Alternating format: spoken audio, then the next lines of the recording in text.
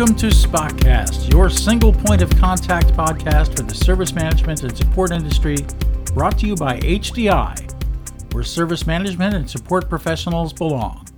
Smarter service, better business, HDI. On the web at thinkhdi.com. I'm your host for Spotcast, Roy Atkinson. Episode 20 is an interview with Barclay Ray. Barclay is an experienced ITSM consultant, analyst, and writer.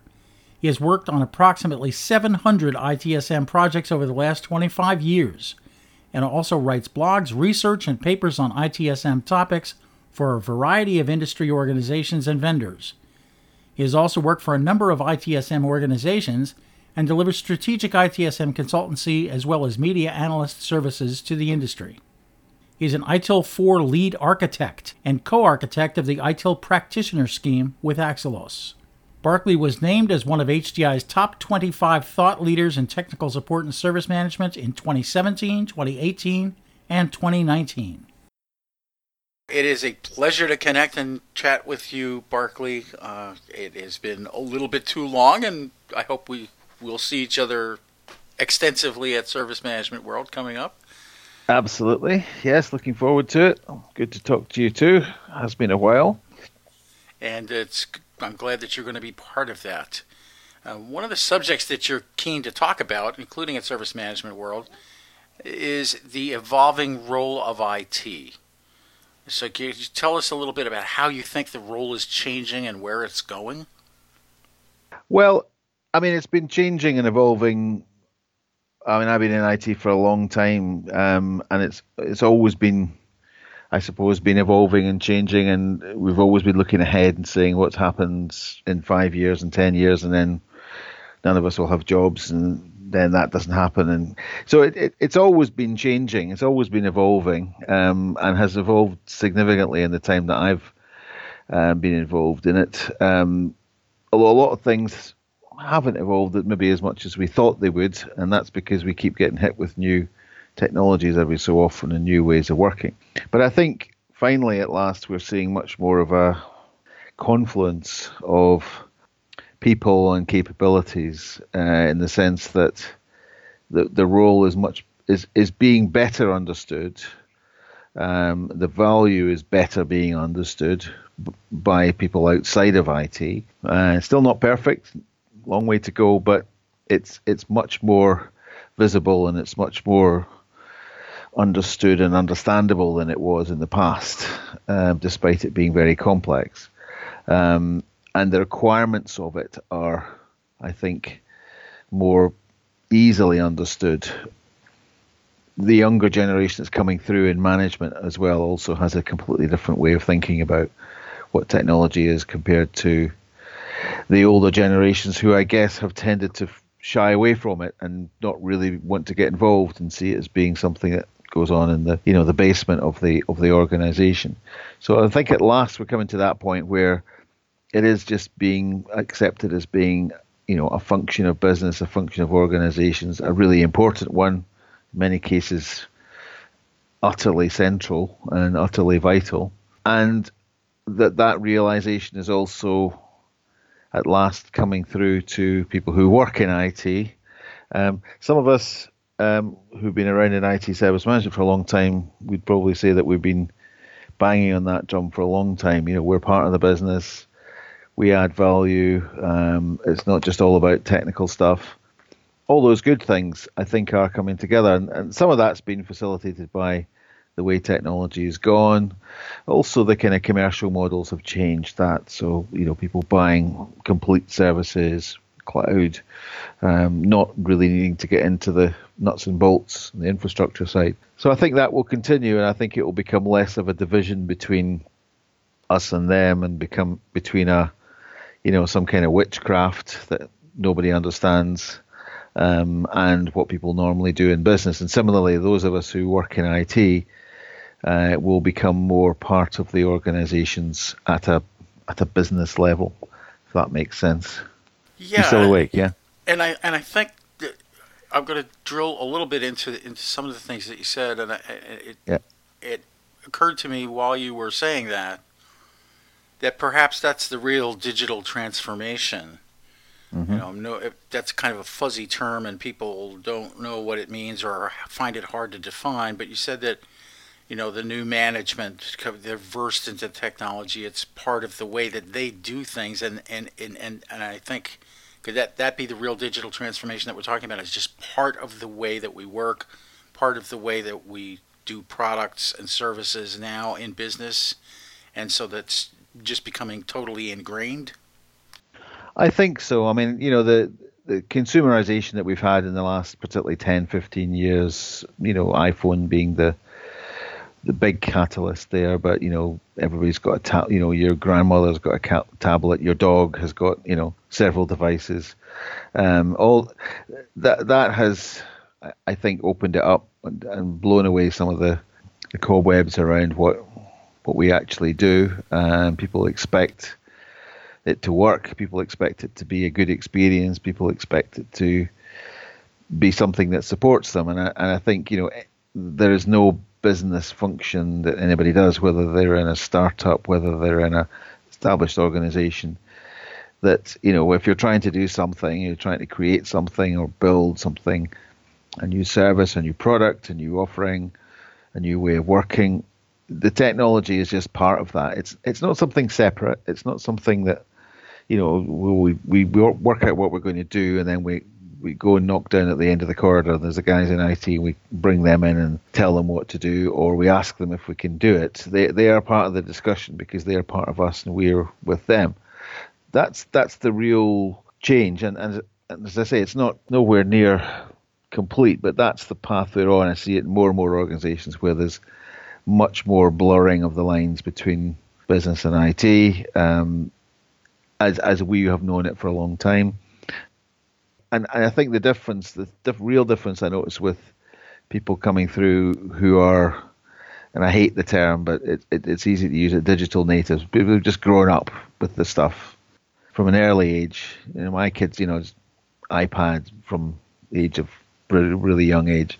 The thing with them is they don't see it as a problem. They don't see it as a barrier. They don't see it as something different or, you know, something really challenge.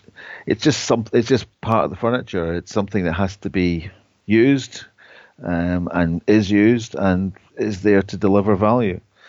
So I think if you say that digital transformation is, I think my view is that digital transformation is human transformation as well. And the success of it is how we manage to transform ourselves as well as, you know, being able to use technology. I'll give you an example. I've been judging some awards at the moment, and you know, you have several different projects, and they all do impressive things. I'm sure you have the same kind of thing in the US, but you know, there's one entrant where they are talking about how they've achieved a lot by, if you like, digitizing what they currently do, and then you've got other applicants who have sat back and looked at what it is they do and just changed the way they work. And to me, the latter is digital transformation, is real transformation, because it's saying, well, we don't just computerize, digitize everything or turn everything into mobile just for the sake of it. We've got an opportunity to do something new and better and more ingrained in what we do. So let's do that, and let's work together to achieve that end. That makes perfect sense. So part of the discussions around digital transformation and different ways of working and so forth are all the conversations going on about artificial intelligence, machine learning, bots, and just automation. And there are many misperceptions about all of those things, as you know. Can you help people sort out what you are talking about when you say artificial intelligence, machine learning? What do you think? Is there really a lot of AI out there, or is it just a label that we put on things that are automated? Well, there's definitely the technology out there, and there are some people using it to a greater or lesser extent. I think just reining into our world a little bit in terms of service management and IT and service desk and so on, it varies significantly. I know some organizations who've got quite significant use of natural language bots for very simple kind of chat or extended chat type facilities. So some of their customers will call on specific types of questions, or are routed or routed, as you say, on specific questions, and they then have a quasi conversation with somebody, and it leads to an answer. Press this, or we have reset that, or check out this link. Bang, they send them a link. That's pretty cool stuff, but it's quite limited. But once it starts to be used, then it can actually open up quite a lot of possibilities. The other sort of types of things that I see are people using RPA, robotic process automation. Mostly these are just simply automated process responses, so they can carry out specific functions in a workflow, like triage, like checking on breach, things that might cause a bottleneck in a process and hold everything up, whereas actually a machine or several machines can do that instantaneously and save everybody a lot of time and speed up the resolution for the end user. There's obviously bots. There's obviously chat and how people use chat. Very often, you're not actually talking to a person. It's a response that has been tested and so on. I see lots of organizations where they've got some kind of strategy that has thought about the distribution channels and the way that they want to move that in future. So they want to maybe actually move away from telephone calling, or to reduce the percentage of that and move more on to people using self-service or automation, or ultimately not contacting at all, and also with good routing, then of course you don't necessarily have to be going direct to a frontline service desk. You might have a particular type of incident that is best dealt with by a technical person immediately, because they know how to fix it. There's lots of talk about things like how we can use automation for shift left, and shift left not being just moving to the front, but moving to the best place to get it done as quickly as possible.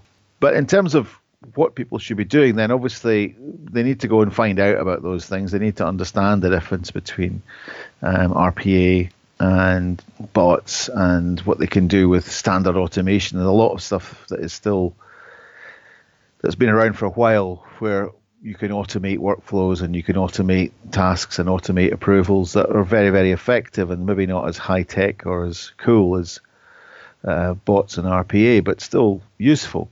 And one of the things that we put in, I'm very proud to be part of the current team that's written ITIL 4, and we have this thing, the guiding principles, and one of them that we talked about for a long time as to how we'd word it was optimize and automate, and in that order, so that you think about what's the best way to do things. You might have to research technology. You might find a manual way of doing things that's best, but it's still the optimum way. But ultimately, we should be thinking about automating where we can and where it makes sense. And we have the tools out there to do that.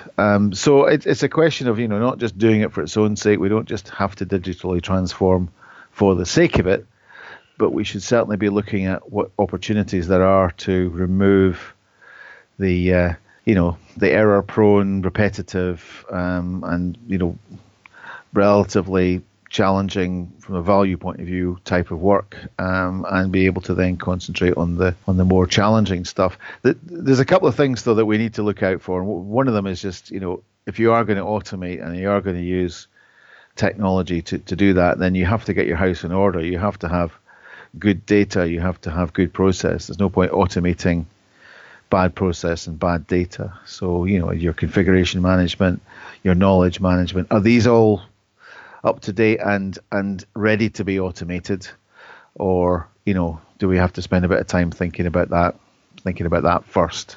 Yeah, that's a key point, and I know that there were some analyst predictions from well-known analyst firms which need not be named, but you know who they are as well as I do, Mm-hmm.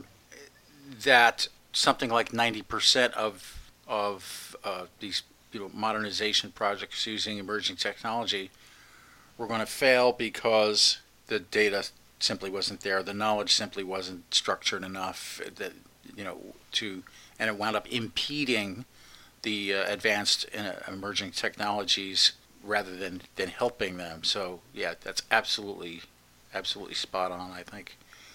And and One of the other things there, sorry, Roy, is as well is that you actually, just from the point of view of the statistical side, you actually need quite a lot of data if you're going to use intelligent systems, to make decisions. Intelligent knowledge management, intelligent response systems. And very often, particularly internal organizations, just don't have that level of data. But the volume is required to help it to understand how to interpret it, and that's where you may need to go and be part of some external or pooled resources of knowledge. and while we're talking about emerging technologies and so forth, and in their book Human Plus Machine: Reimagining Work in the Age of AI, two authors, Paul Daugherty and James Wilson, talk about the missing middle, which is kind of the melding of things that robots and AI and machine learning are good at, and those things humans are good at, so that they complement each other. You talk about focusing on the areas where humans can add value. Can you talk about what some of those areas are from your point of view? Well, I think it's a really important topic to really, if we're trying to look forward, actually, we really need to be clear on, particularly if you project forward, more than 10, 15, 20 years, where the capability of the technology will be, vastly more than it is at present, and many of the functions that we currently do will be done better by machines. So we have to really decide and understand what it is that we do well, where we add the value, where we make a difference and do things that machines can't do or can't do very well.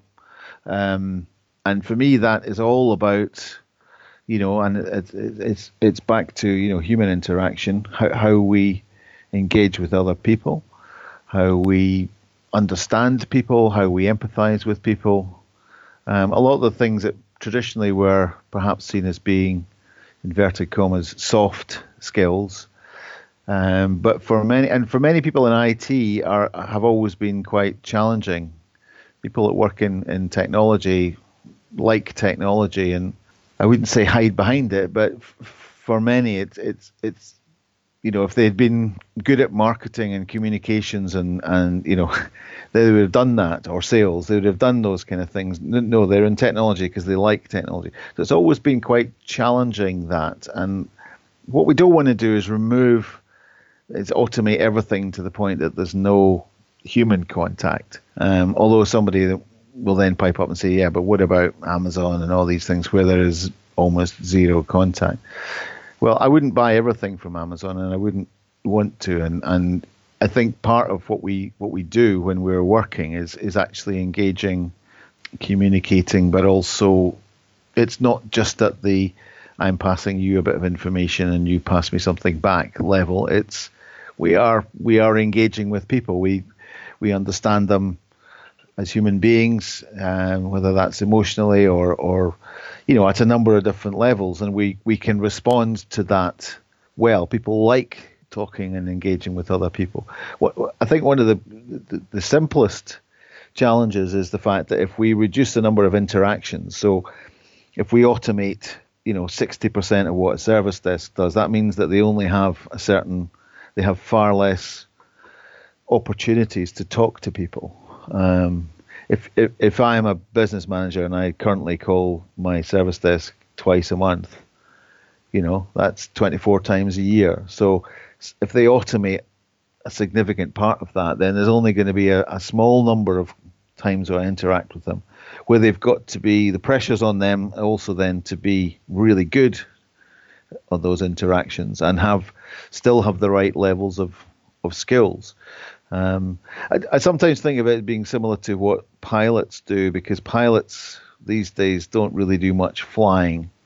Pilots are kind of insurance policies more than anything else. I also sometimes think that they actually just hire actors to do the voiceover thing, just to make people feel comfortable with a nice plummy voice, But the real value is that they're there to sort things out when they, and we don't expect that to be somebody straight out of school who's been sitting watching all the dials and then suddenly has to, we want it to be the guy who spent his whole career preparing for a life-saving 30 seconds or whatever it was, and is able to respond. And maybe that's quite an extreme example, but it certainly is. I think what we have to do is understand where we really do connect with people, and whether that's across teams, across departments, across organizations, and we see the value of not just having transactions between teams, but actually proper, communication and engagement with other people. So a lot of the things that I'm saying there are, we just need to make sure that we are really good at empathizing and understanding and being positive and following up and meeting our promises and understanding the business and being able to negotiate and understand the commercial side, all those things, as well as, I can reset that IP address by doing that.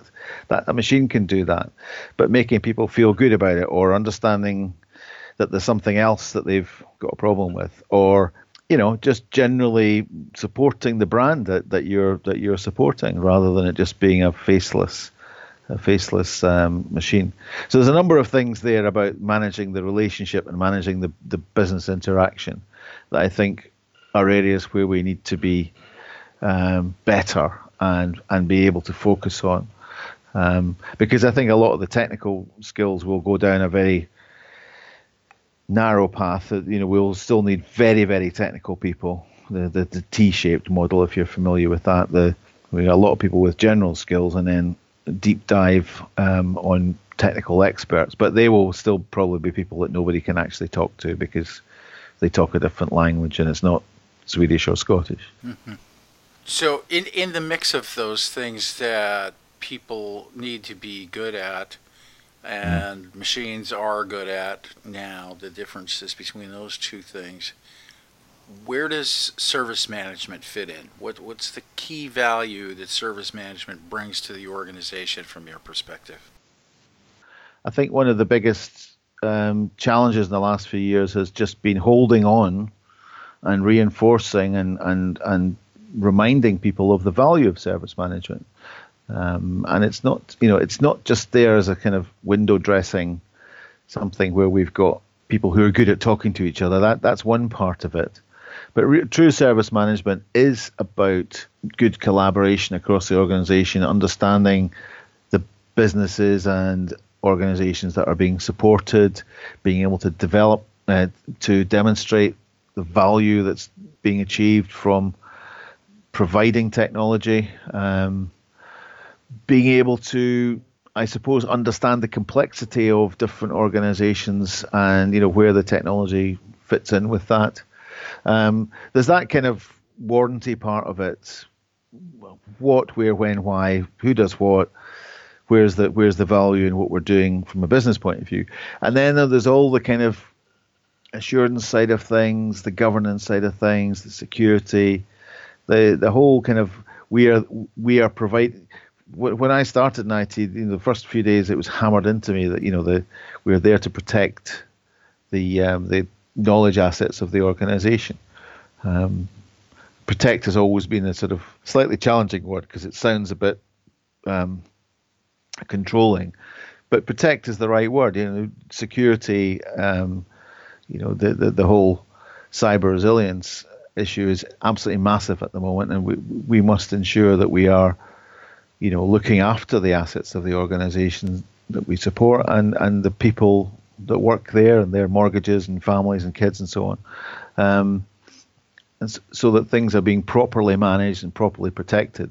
And we've had these kind of challenges in the last few years because all the cool Agile and DevOps stuff that's come along, which is all great, but what it's tended to do is let people think, well, we just need to be fast, we just need to be cool, we just need to do things in different ways. Great, but that doesn't mean to say we forget about some of the important but absolutely vital assurance, governance, and business support that we provide, and no organization can do without those. I don't care how much of a unicorn organization anybody is. As soon as they get to more than a couple of people, you need to have process. You need to have some kind of accountability. You need to do things consistently. You need to be able to account for what you're doing and be able to protect it and manage it properly. And that's, if you like, if we're saying that technology is a key part of every business, every organization, that's a huge part of the value that we actually deliver. So, not ignoring the fact that we can do things faster and more transparently and more visibly, that we've got learning organizations, that we listen more, we work in small teams, all the stuff that's been out there in the last few years, absolutely. But don't forget, don't throw the baby out with the bathwater. This stuff is still really important, and if anything, it's more important than ever.